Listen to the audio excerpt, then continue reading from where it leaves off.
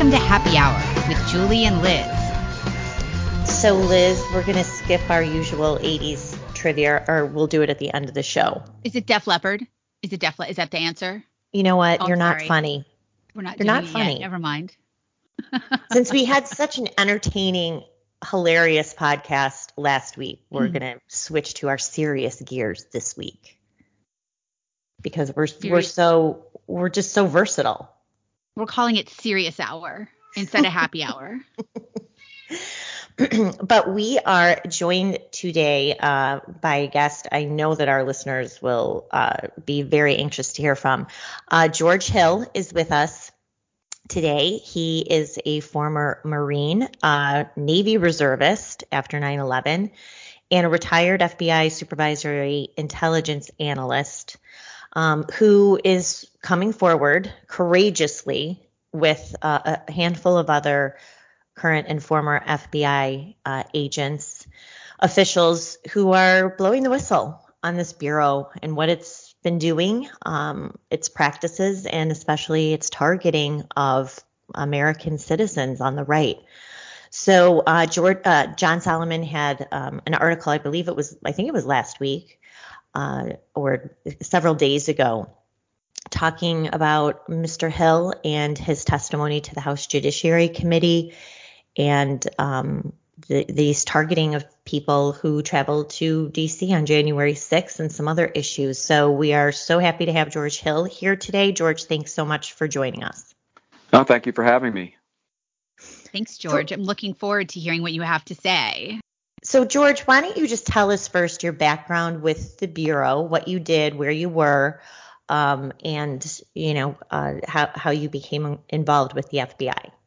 Sure. So I'll start with the last part of your question, how I became involved with the FBI. Prior to the Bureau, I was with the National Security Agency out of Fort Meade.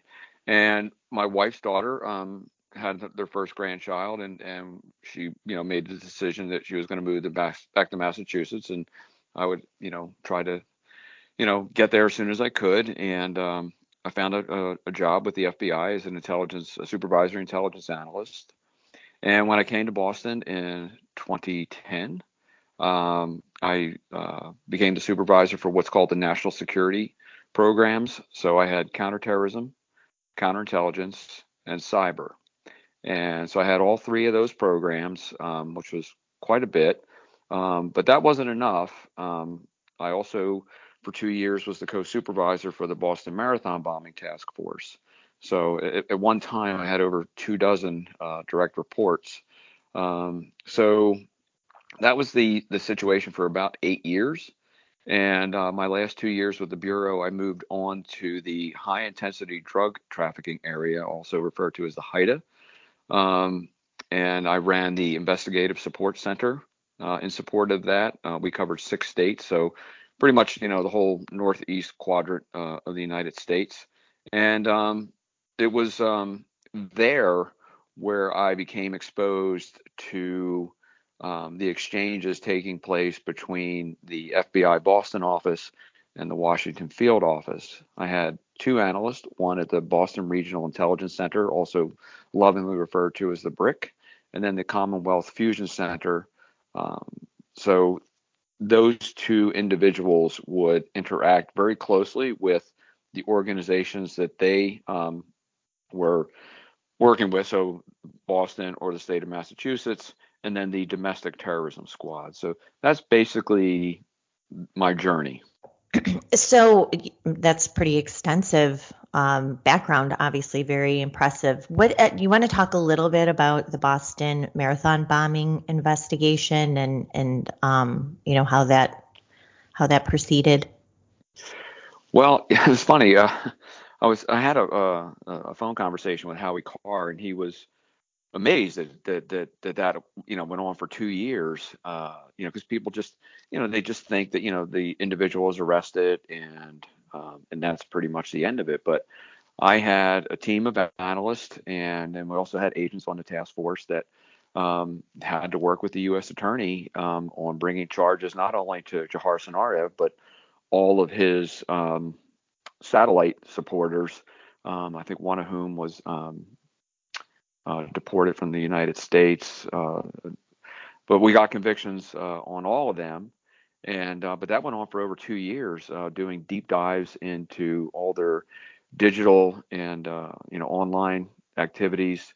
It was there we were able to show during the discovery phase that Jahar Sanayev had engaged in extensive online research regarding jihadism and Wahhabism, not jihadism, but Wahhabism, and the events going on in Chechnya. So we were able to show to his defense team long before it went to trial, that no, your position that he was pushed into this by his brother Tamerlan really doesn't stand up to very much in the way of scrutiny. So that was pretty extensive for 2 years, and that was all while I had the other three national security programs. But the history shows that we got not only a conviction but a death penalty uh, determination on Jahar, and I will say that probably sitting through the witness testimony, and obviously I didn't suffer anything like those poor people did, but it was probably the hardest part of that entire effort. Isn't that still going on, George? Isn't he appealing his death? It's actually still not over for you, I guess. No, well, it is over. I mean, this is all now within the realm of the Department of Justice. The investigative work is done by the Bureau, meaning completed. So that's all in the Department of Justice. He is appealing the death penalty. I don't recall if they had even asked for a change of venue. Boston is, not Wichita, Kansas. Doesn't really pop the radar as a bastion of right-wing conservatism. I think maybe they thought that they would have got a good, fair trial in Boston, and in my estimation, they did. And so they're appealing the conviction now, kind of after the fact, that because it was held in Boston, that they, didn't really get a fair trial. So it's out of the hands of the Bureau and squarely in the court of the Department of Justice. What did because it's such a tragic case, and I believe that there was reporting that the FBI, that these brothers were on their radar screen before what happened. What was missed in that case? Okay, that's so we were not sent a heads up from the Russian intelligence services or domestic intelligence service. The acronym's escaping me right now. The Russian domestic intelligence services keep track of all Chechens around the world. And we had a small, and emphasis on the word small, Chechen expat community in the Boston area. And this was simply the Russians, asking us to do some of their work for them. We learned subsequent to our, after the bombing, when we were, and this is like days after, when we were conducting interviews and meeting with people within the Sanayev sphere, and and neighbors and people who may have known them. We learned that there were people that were posing as FBI agents here in the United States, checking on Chechens. So one then can only deduce that we had Russian agents here in the United States looking, trying to make a determination whether these Chechen expats pose a threat to the United States. So a Guardian, which is our system for injecting leads, typically from other law enforcement agencies. I believe this lead that people talk about in the media came from the Department of State. It was so many years ago, it's hard for me to recall exactly. But that was assigned to an agent. There was a full IG inquiry into that, and the Guardian process has very strict guidelines as to levels of intrusiveness. In other words, you can't just go up on a FISA or a Title III on somebody right out of the gate. You have to go out, interview people, maybe even the subject, and make a determination whether or not more intrusive means are necessary. And like it or not, and I hate to say this, because it sounds trite and trivial, but the agent abided by the guidelines set forth within the Guardian. And me, as a strong supporter of the Constitution, I'm fine with that because, yes, people died. It's horrible. I'm not trying to minimize that. But at the same time, people are entitled to constitutional protections, and we just can't have a police state where we're investigating people all the time based on input from a hostile foreign government. But yet here we are. To segue to spying, and the hostile government, of course, is our own. But now we've got the FBI, the Bureau, and I know the Guardian system.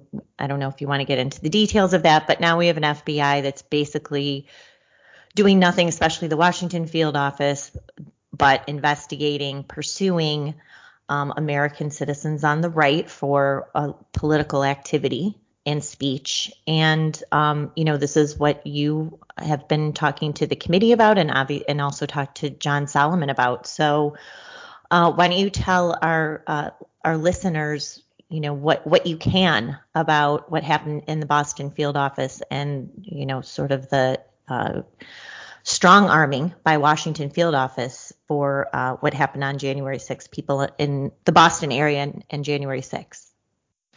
Sure. So I discussed two key events that occurred subsequent to January 6th with the committee as well as with John Solomon.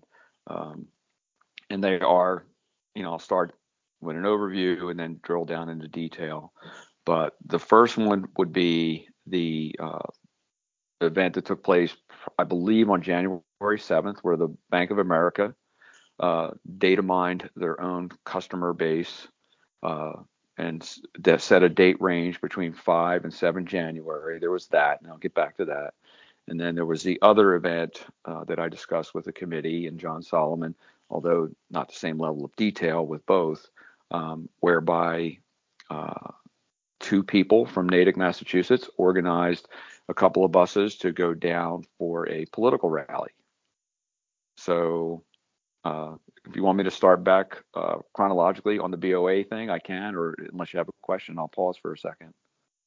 No, go ahead. I mean, the Bank of America stuff is pretty stunning, but yeah, just go ahead and talk about what they were doing and how they wanted you to track these people down. Sure. So Bank of America took it upon themselves to data mine their customer base and identify any BOA customers who used a BOA product, whether that be a debit card or a credit card, in the district anytime between the 5th and the 7th of January. So if you were a BOA customer and were in lawful possession of a BOA product, and you used that, you were going to get pulled in this data mining effort from Bank of America. So if you had went to the district, say, for a conference or to visit a sick family member and use that BOA product, you're going to get pulled into that data mining effort that BOA did. They also then set parameters to pull in anybody who bought a plane ticket to travel to DC in between 4 or 5 or 4 before, prior to the 6th of January, but within reason, not over the Christmas holidays, but when it was determined it was going to be this rally. And then they took that list and then layered on top of it if you had ever purchased a firearm from using a Bank of America product. So the criteria are, to summarize, you would have had to have used a BOA product in the district, purchased an airline to go to the district prior to January 6th, and then at the top of the list, if you were already on that list based on that first set of criteria, if you had ever purchased a firearm, you went to the top of the list. They took that list. George, I'm sorry to interrupt you, but was this done through a legal process, or was Bank of America volunteering? Like they were just a volunteer of this information to the government? Yeah, the FBI did not request it. The FBI or Bank of America took it upon themselves to send it. Judicial Watch has had a FOIA request in for 2 years now. I don't know where that is in the process, but obviously it's not being expedited. So Bank of America took it upon themselves to send it. Now, it's perfectly legal. Obviously, if you see the commission of a crime, to either, depending on what the crime is, to report it to either federal authorities or local authorities. But there was no commission of a crime here. All we have is a business, a financial entity saying, well, you were in the district using our products. I'm sure the FBI could use this, and then sent it on to the FBI. There's a host of questions then for an investigative journalist to pursue. Then, well, who at BOA made that decision? Was their legal counsel involved? Did somebody from the FBI actually request it kind of, off book? Is there somebody working at BOA, kind of like we see in Silicon Valley, where we have all these intelligence professionals that are now working in Silicon Valley? Were there people from the FBI that were working at the FBI? Did those individuals take it upon themselves to do it? So, for any investigative journalist, looking to make their bones, I think there's plenty to play with here.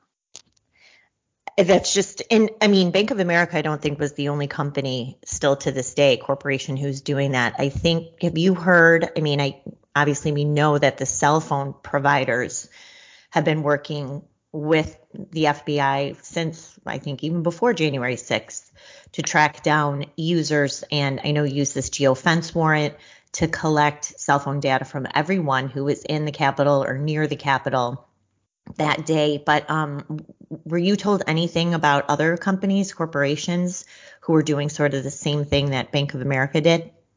So I have to go back in front of the committee in a larger open hearing forum. And if it's okay with you and Liz, I'd only like to comment on things that I have direct knowledge of. Sure. That's fine. That's fine. So the Washington field office, just for people to understand, it's the most powerful FBI office in the country. It's usually a launching pad for FBI director. We know all of the chicanery that has come out of that office. I think Andy McCabe ran it before he was became deputy FBI director, and then I think acting FBI director for a short period of time. Anyway, that is really the source of the rot in the FBI. And we know that Stephen D'Antuono, who was the head of the Detroit FBI field office during the Whitmer, what Liz coined, Fednapping hoax. As soon as the arrests were announced in that case in October of 2020, Christopher Wray promoted Stephen D'Antuono to take over the Washington field office, a plum assignment. And so he was there. And he was sort of the conduit, according to a lot of witness testimony from the January 6th committee. He was the conduit. He was collecting intelligence, and he was the guy where all of this intel or whatever was being filtered to. He then led the investigation, criminal investigation, for January 6th until he retired at the end of November 2022. But if you can describe the sort of strong arming that was coming out of the Washington field office to Boston, what they were asking, who really was responsible for it, and how that all went down. Sure. So in the military, we have a term that probably coined before I ever, was born, called commander's intent. And it's a tone that is set by the commanding officer of what their expectations are. Emphasis on the word tone, not necessarily commander's intent is different from, strict written guidance, like you will do this, the deadline is that. Commander's intent just sets the tone. So on January 7th, I don't want to say their names out loud because their lawyers have been very aggressive, but two individuals, one from the Washington field office and another from DTOS, Domestic Terrorism Operations section, organized a nationwide conference call that was conducted over 56 fusion centers across the country. And just doing simple math without, and exercising some constraint, there were thousands of people at any given time on these calls that took place for the first couple of days, almost twice a day. and then after about 2 full business weeks, went to once a day, and then after about, and my memory's a little shady on this, we're talking 2 years ago, but after about 6 to 8 weeks, kind of dropped off to weekly calls. But the level of hysteria coming out of the Washington field office that opened up these calls was antithetical to the kind of calm, clear leadership that one would expect in an environment that is not friendly to it was certainly in a military environment, but in a national setting. So the Washington field office would kick it off. The conference calls, like I said, in an almost hysterical fashion, going over, repeating time and time again how our democracy was almost taken over, and that we haven't seen anything like this since 1812, and yada yada yada. And then the DTOS, Domestic Terrorism Operations Center gentleman would then take the call and get into more operational details. Now, keeping in mind that the people on this phone call, not all of them were FBI personnel. Matter of fact, most of the people on these calls were more than likely state and local law enforcement, politicians, political appointees.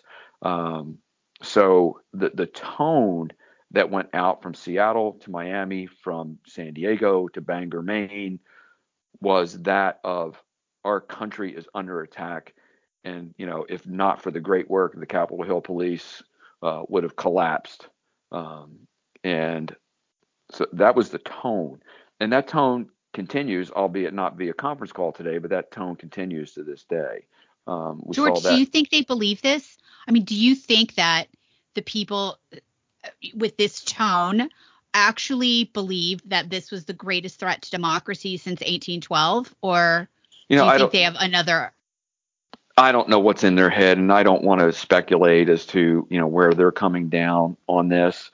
I will say that, in my 40 plus years in the business, that, Congress did not go into session during COVID for, I think, over a year. Yet there were tens of thousands of Confederate troops a carriage ride outside of Washington, D.C. for years, and Congress still held session. There was the bomb that went off in the Senate cloakroom, I believe, in 1996. There were multiple, code pink interruptions in various sessions of Congress. So people being, accosted in the elevator during Supreme Court hearings. So I do not ascribe to some people's belief that our country almost collapsed on January 6th, but I can't speak for anyone else. What was the reaction? I mean, how were all of these? And I'm curious too. You said, well, you probably can't say, so we're not going to ask. But how was this being received by all 56 field offices and all these people on the calls? Were they initially buying into it and then over time thought this is hysterical? Or, I mean, what was the reaction? So just want to correct, it was 56 fusion centers, not field offices. Now, the field offices were involved, but this was directed at the fusion centers, which was a post 9/11 creation in the Patriot Act to bring local law enforcement into closer contact with federal capability. So this was a fusion center conference call. And this is under DHS? Is that the fusion centers, or it's just okay? Yeah, it is joint. It's joint, DHS and FBI. Yes. Okay. So there was a DHS, at least in the Commonwealth Fusion Center, there was a DHS intelligence analyst embedded there as well. But to your question, what was the reaction? Of course, my observations are going to be strictly anecdotal. But talking to people in other field offices, there was a significant percentage, over 50%, truly believed that our country almost collapsed on January 6th.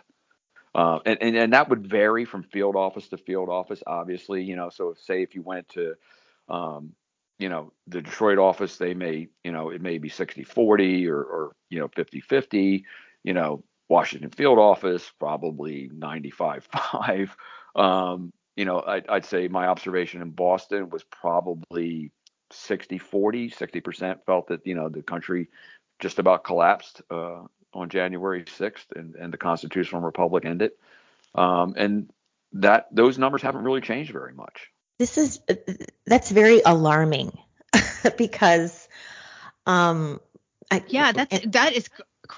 mean, I remember Julie and I watched this streaming together. Well, we weren't together, but we were on a computer together, like just chatting about watching it happen. And at no point did I think that America was finished, like over kaput, like anarchy, by watching it. So I'm surprised. And that's why I asked you the question previously. Like, I find it hard to believe that people watched this and thought that this was the end of our country. It's such a huge disconnect. I'm sure Julie agrees. Completely. I mean, we did a podcast on January 7th, and we were like, okay, this is the most overblown, hysterical response to, a few-hour riot, protest, whatever you want to call it. We had seen like 5 months of cities burning, attacks on federal buildings, attacks on federal officers at those federal buildings, a lockdown of the White House. Nothing happened. Yep. Right. We saw that. Yep, exactly. We saw all of this trouble because Trump wanted to push the boundaries out further so that there was more room to protect the White House from the violence that was coming.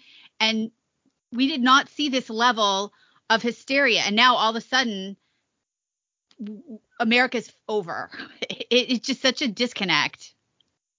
Was it sort of like a psyop where you have these highly partisan players in the Washington field office who are setting the tone early on and getting buy-in from their own agents, investigators, local law enforcement, to make them believe that, this is coming from the highest levels of the top law enforcement investigative body in the country, and everybody better fall in line.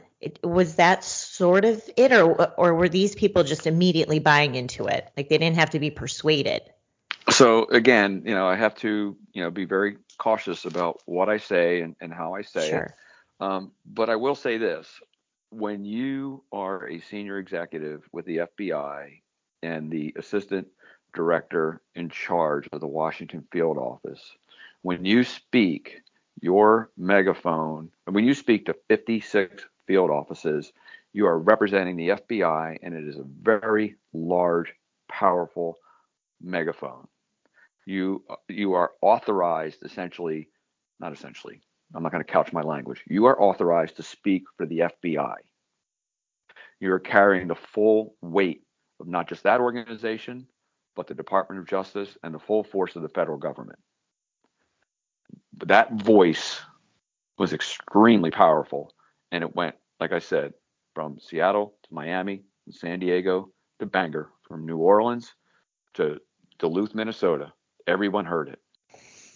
Well, that's fascinating, because as much as I've covered this, and Liz knows this, and Liz has too, I had not heard that. So that's very interesting how this was all set up.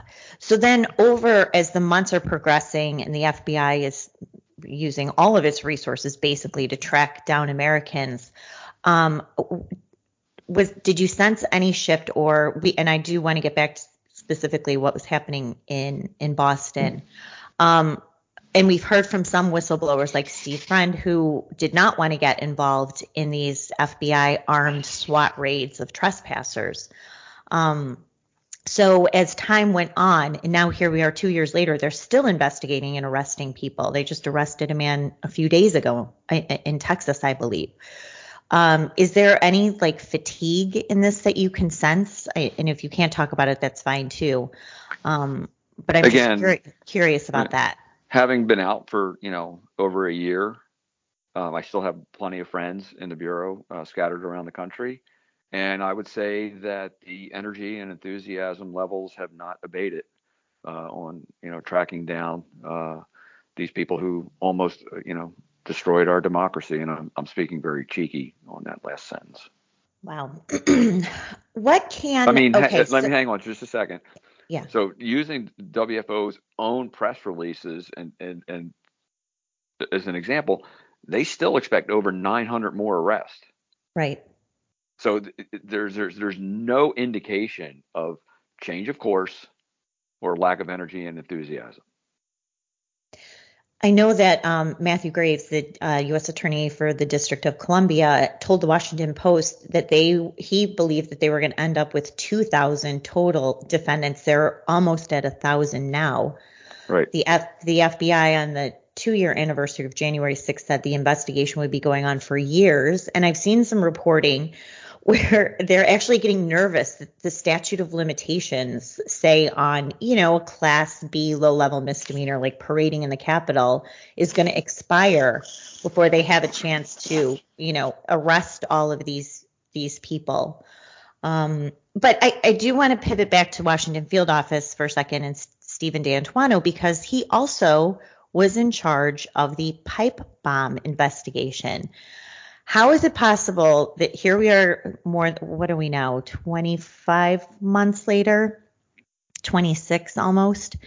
D'Antuono and Michael Sherwin, who was the acting U.S. attorney in D.C. at the time, they made a big deal about the pipe bombers. And here we are. They can collect all this data from private industry, but they still don't have, not only have they not identified or arrested, it's been completely memory hold. I don't even think the January 6th committee even looked into this. So to the extent that you can you talk a little bit about that investigation and how can they not have found this guy by now? Sure. So regardless of where I sit in terms of the whistleblower, I'm still bound by non-disclosure agreements, and I cannot comment on any ongoing investigation. However, I can comment on an investigation that I have firsthand knowledge of, and that is the Boston Marathon bombing. On April 16th, we were able, before April 16th, probably late on the evening of the 15th, we were able to get what's called a tower dump of all the cell phones that were in usage at the time that the bomb went off. And we did our own analysis in Boston with one of the analysts who was on the marathon bombing task force. And then the CAS team out of FBI, I believe CIRG, Critical Incident Response Group, and I forget what CAS stands for, CAS, but Cell Phone Analysis Section. But I may be wrong. I'm sure some fact checker will hear this and have a meltdown over it. But so we were able to identify pretty quickly, what cell phones were in use, and then there's an analytical process to narrow that list down, and then we, started digging into all those people.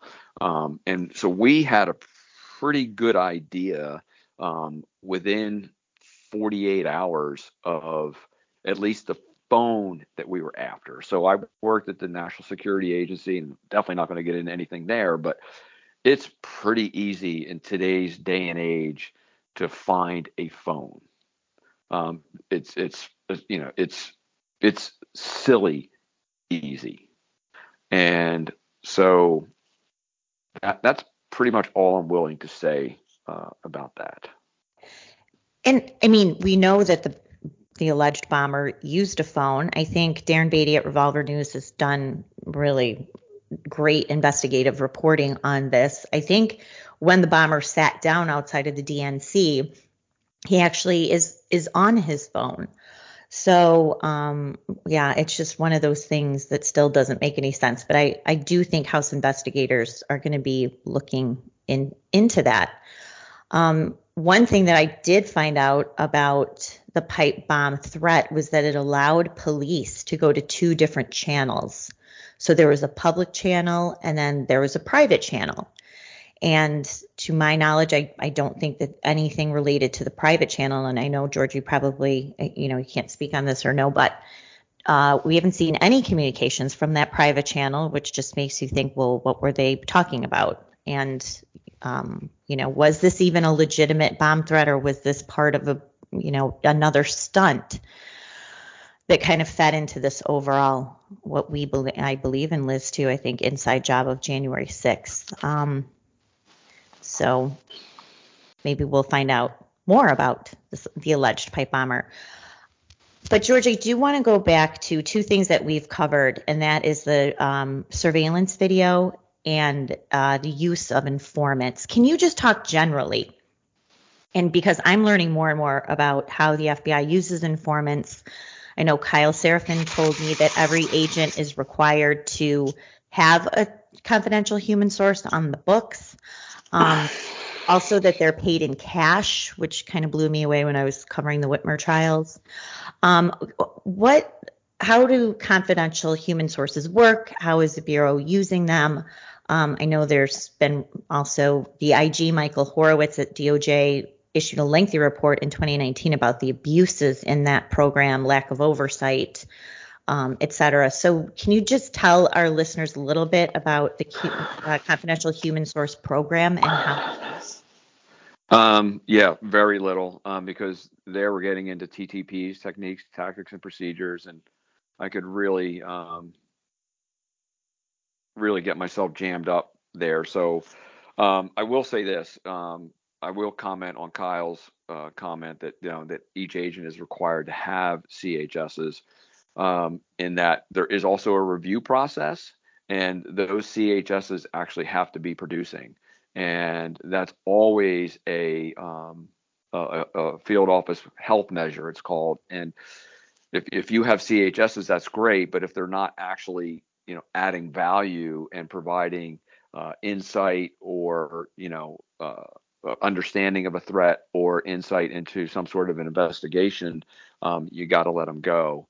And that's all I'll say about CHSs. I mean, it should be part of a mosaic. You should have multiple forms of intelligence, whether it be CHSs, either in DOD or law enforcement, electronic means of intelligence collection, which then require either a Title III, pen register, or FISA, something of that nature.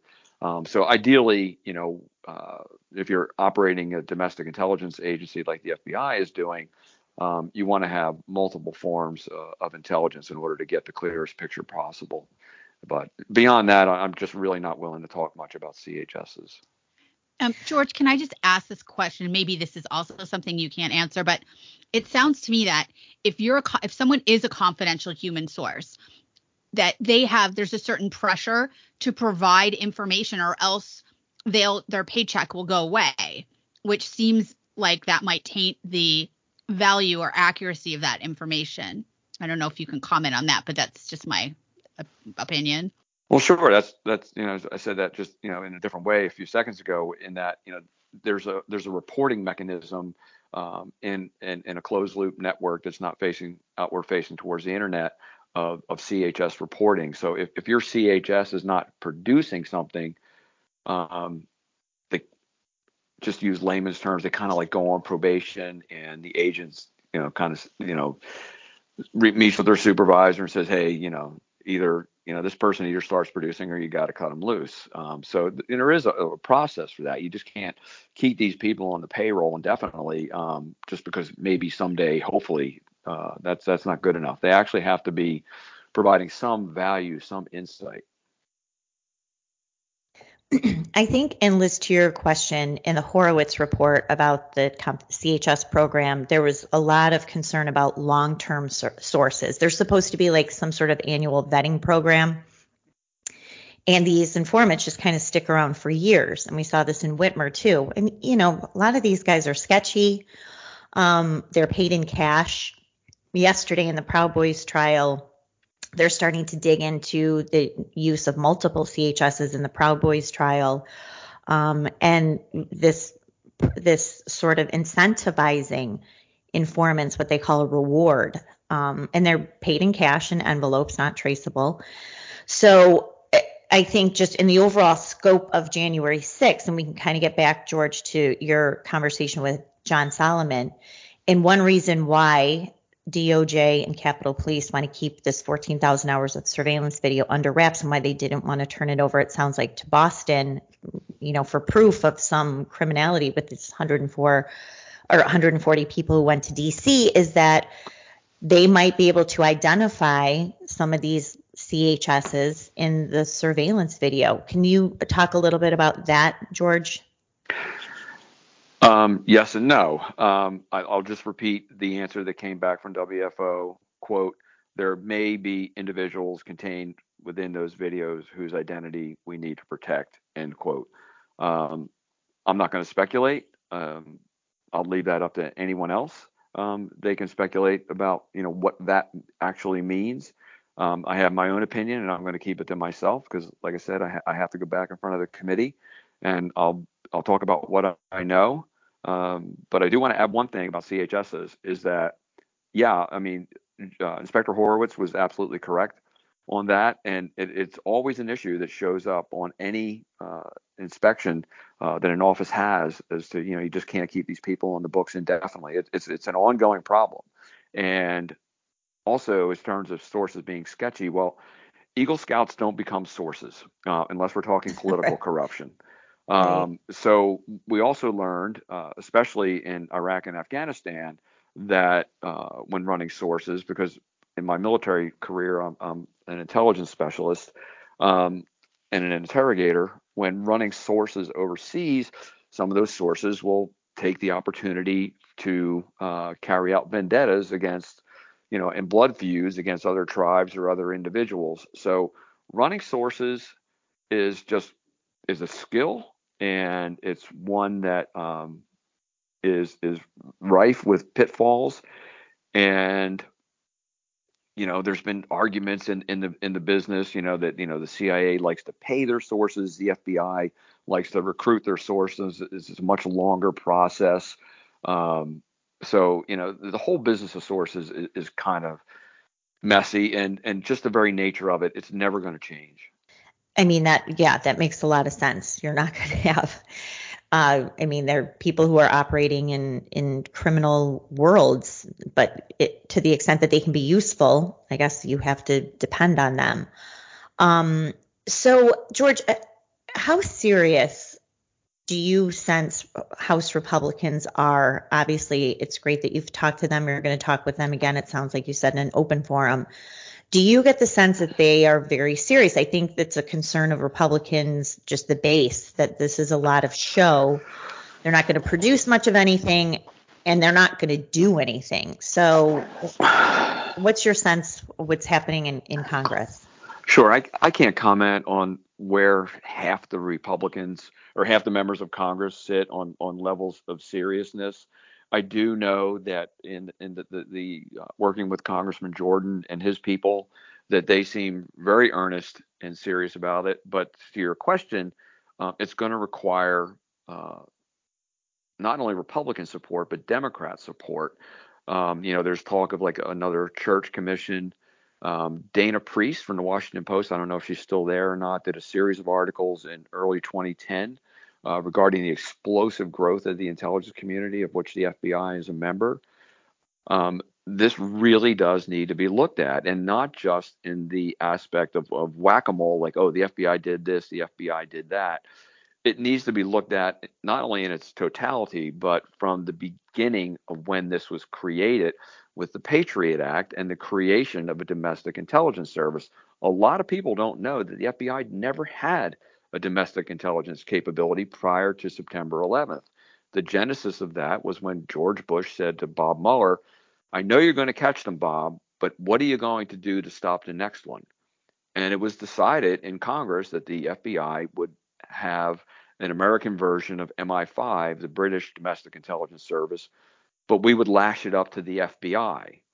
And, so that is going to take a lot of political will to look at that, to go back 20 years and say, is this the construct that we want to have, that is both going to protect American citizens within the confines of the rule of law and the Constitution, and is it worth the price that we're seeing being remitted now in terms of constitutional trespassing?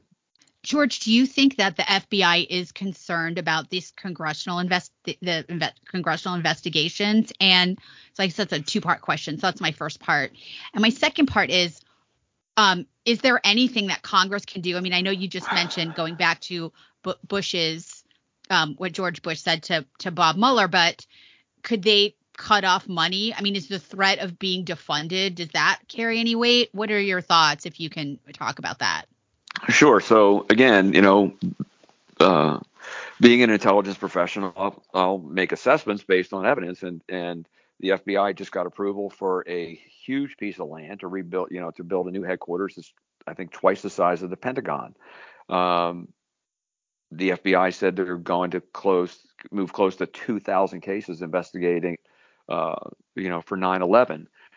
So, just based on those two data points alone, I would say that no one in positions of leadership of the FBI has lost 1 minute's sleep over any of this. To the contrary, I think that they actually have, doubled down on their efforts and feel unconstrained. I agree with you. I mean, they just got a $570 million raise. I mean, DOJ just got out of a $3.5 billion raise. 18 Republican senators voted for it. I mean, they don't have to be afraid, right? Especially the power of the purse, which Republicans have a little bit. I mean, you're absolutely right. No, I mean, I'm sure do. They're emboldened. No, they do have the power. That's literally the check and balance, right? That's part of our constitutional process, is that Congress has the power of the purse. It's just that we have sad people that are elected into office. That's the problem. Right. And a leadership, and as to George's point, and we've heard this from other whistleblowers, and I've seen this myself just covering January 6th, it's not just a headquarters issue. I mean, and it's not just the FBI. I think that's a very good point, George. I mean, the surveillance state in America, spying on its own citizens, is massive. So it shouldn't just be pigeonholing the FBI, even though they're the most brazen about it. And it doesn't just involve government agencies. I mean, now you've got big tech. We know we're in cahoots with the FBI, to spy on Twitter accounts and to suppress free speech. And now we see corporations who are working. I don't even think AT&T or Verizon needs a warrant from the FBI to turn over cell phone data for suspects in January 6th. They're just working with them directly because, as you said initially, George, the FBI has plants in private industry everywhere, former officials who then go to work for big companies, like Jim Baker went to Twitter. You have Stephen D'Antuono just went to KPMG. So do they run interference for these companies? It's just the surveillance state is so massive and so powerful. It's hard to see at this point how any of it could be dismantled. So, it's not up to me to defend the FBI, and I'm not defending the FBI. But to be fair, Congress created this monster, this surveillance state monster. They created it with the Patriot Act. They created it with the expansion of FISA. They created this surveillance state, which Dana Priest raised the alarm over 10 years ago that this is out of control. And it's gotten far worse since then. So you're essentially, what we three on this podcast are asking is not just for the FBI to be, and some of those transgressions be addressed, but what really needs to be addressed is the creator of the monster. We're asking Dr. Frankenstein to fix himself for creating Frankenstein's monster. Congress created this. Only Congress can fix this. And I don't see across the spectrum, both Democrat, Republican, and Independent, and through the Senate, and certainly through the executive branch, the willingness to do so, because it just offers so much control. And as long as you keep a country in a state of fear, whether it's balloons that may be UFOs or Russia's going to nuke this, you're never going to, like I talked about earlier, about the hysterical nature of those phone calls after January 6th.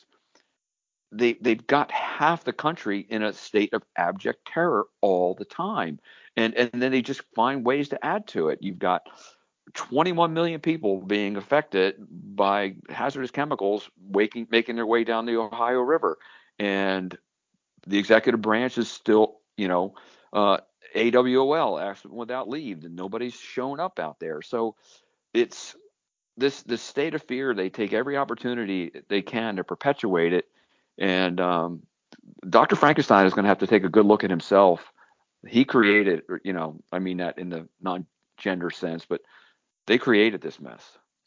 I think you're absolutely right. And I mean, I know Liz is a libertarian. I'm a former neocon. So, we were all on board with post 9/11 and empowering and trusting. No. I was no, never you were not. I'm blaming myself. Ever. You could know. Look, I mean, if you watch government long enough, you can see the trends, and you know that as soon as they got some kind of power, they're going to exploit it. And so, yes, everyone was like, terrorists bad, America good after 9/11, but they should never. The Patriot Act was always a problem, and it continues to be a problem because elements of it are always renewed without issue over and over again. So I just wanted to go on the record and say that. No, you're right. I'm blaming my fellow neocons as a former neocon. But I do think, too, it's interesting, George, and you talk about the Washington Post and, the liberals who were screaming bloody murder about using these tools, not against Americans, but, even against suspected foreign terrorists, that they were opposed to that. And you haven't heard any objection to this expanding surveillance state from people on the left or the media. To the contrary, they're embracing it. They're empowering government to do this with their silence. Because they're afraid. They're afraid. And one of the driving engines for fear is ignorance. And ignorance is not a pejorative term. It just means they lack knowledge. Well, I think we saw that with COVID. I mean, if there was ever a lesson to be learned, it's that fear, fear takes over people's mind, their sensibility, their judgment. They comply with whatever they're told. And nowhere did we ever see that more than the COVID hysteria. And so when you have people who are living with fear, they're going to be silent. They're going to comply with the regime and hope that they stay out of the crosshairs. But history shows us that's not the case. Sure. And one of the best ways to dial down fear is the free flow of information. And what do we see going on in Silicon Valley is the stifling of information. Dialogue and sunlight are great disinfectants. But, we see people on the left primarily more interested in shutting down dialogue and fresh air. And until that sunlight is allowed in, and until people are allowed to speak freely, this state of fear will continue, and it's probably going to get worse. I agree. It is going to get worse because they are being empowered by at so many levels and financially. I mean, Congress, to your point, Dr. Frankenstein keeps turning over large amounts of money with no strings attached, no accountability. And so it's kind of a dismal situation, but it is good that House Republicans seem focused on this. And look, if they do release these tapes, if they do release documents that they get their hands on, that is the sunshine that hopefully will jolt most Americans into understanding, coming to terms with what's right in front of us. So to the extent that they can do that, let's hope that they do. That's a mic drop right there. Well, good, because it is an hour. It's been an hour. So we are up. This was great. Time, which is amazing. But thank you, George. Thank you for your service. Yes. Thank you for being a good guy when so many people have turned away from law enforcement apparatus, which previously was held in a lot of high esteem. I know I was raised to have a lot of respect for the police and for law enforcement and federal, anyone working for the government who's in a life of public service. And just in the last 5 years, I've lost a lot of that, but it's always nice to have someone virtuous kind of put their foot down and just say that they're not going to go along with some of this stuff. So thank you again for that. Yes. And thank you, listeners. And just to take away, don't ever buy a firearm with a Bank of America product. Use or your anything gold with coins. Bank of America. Use your gold coins or whatever you're stashing, your batteries or whatever that you're using as currency, but don't use Bank of America. It's actually, it's all of them. Bank of America, it's probably all of them. So cash is king before that's outlawed. Again, thank you, George. Julie, do you have any closing words for us?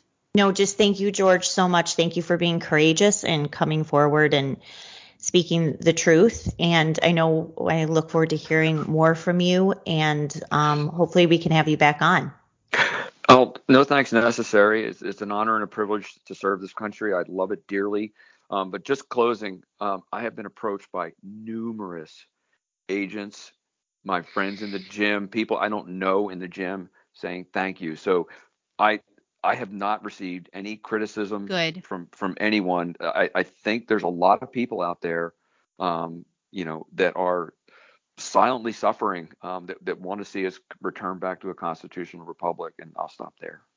Well, there's the old saying, courage is contagious. So hopefully with people like you and Kyle and others stepping forward, we'll get a cascade of courageous people, not just in the FBI, but in all of these sectors, telling the American people what's going on. All right. Thanks, listeners, for tuning in. We will be back next week. Thanks for listening to Happy Hour with Julie and Liz. We'll see you next week.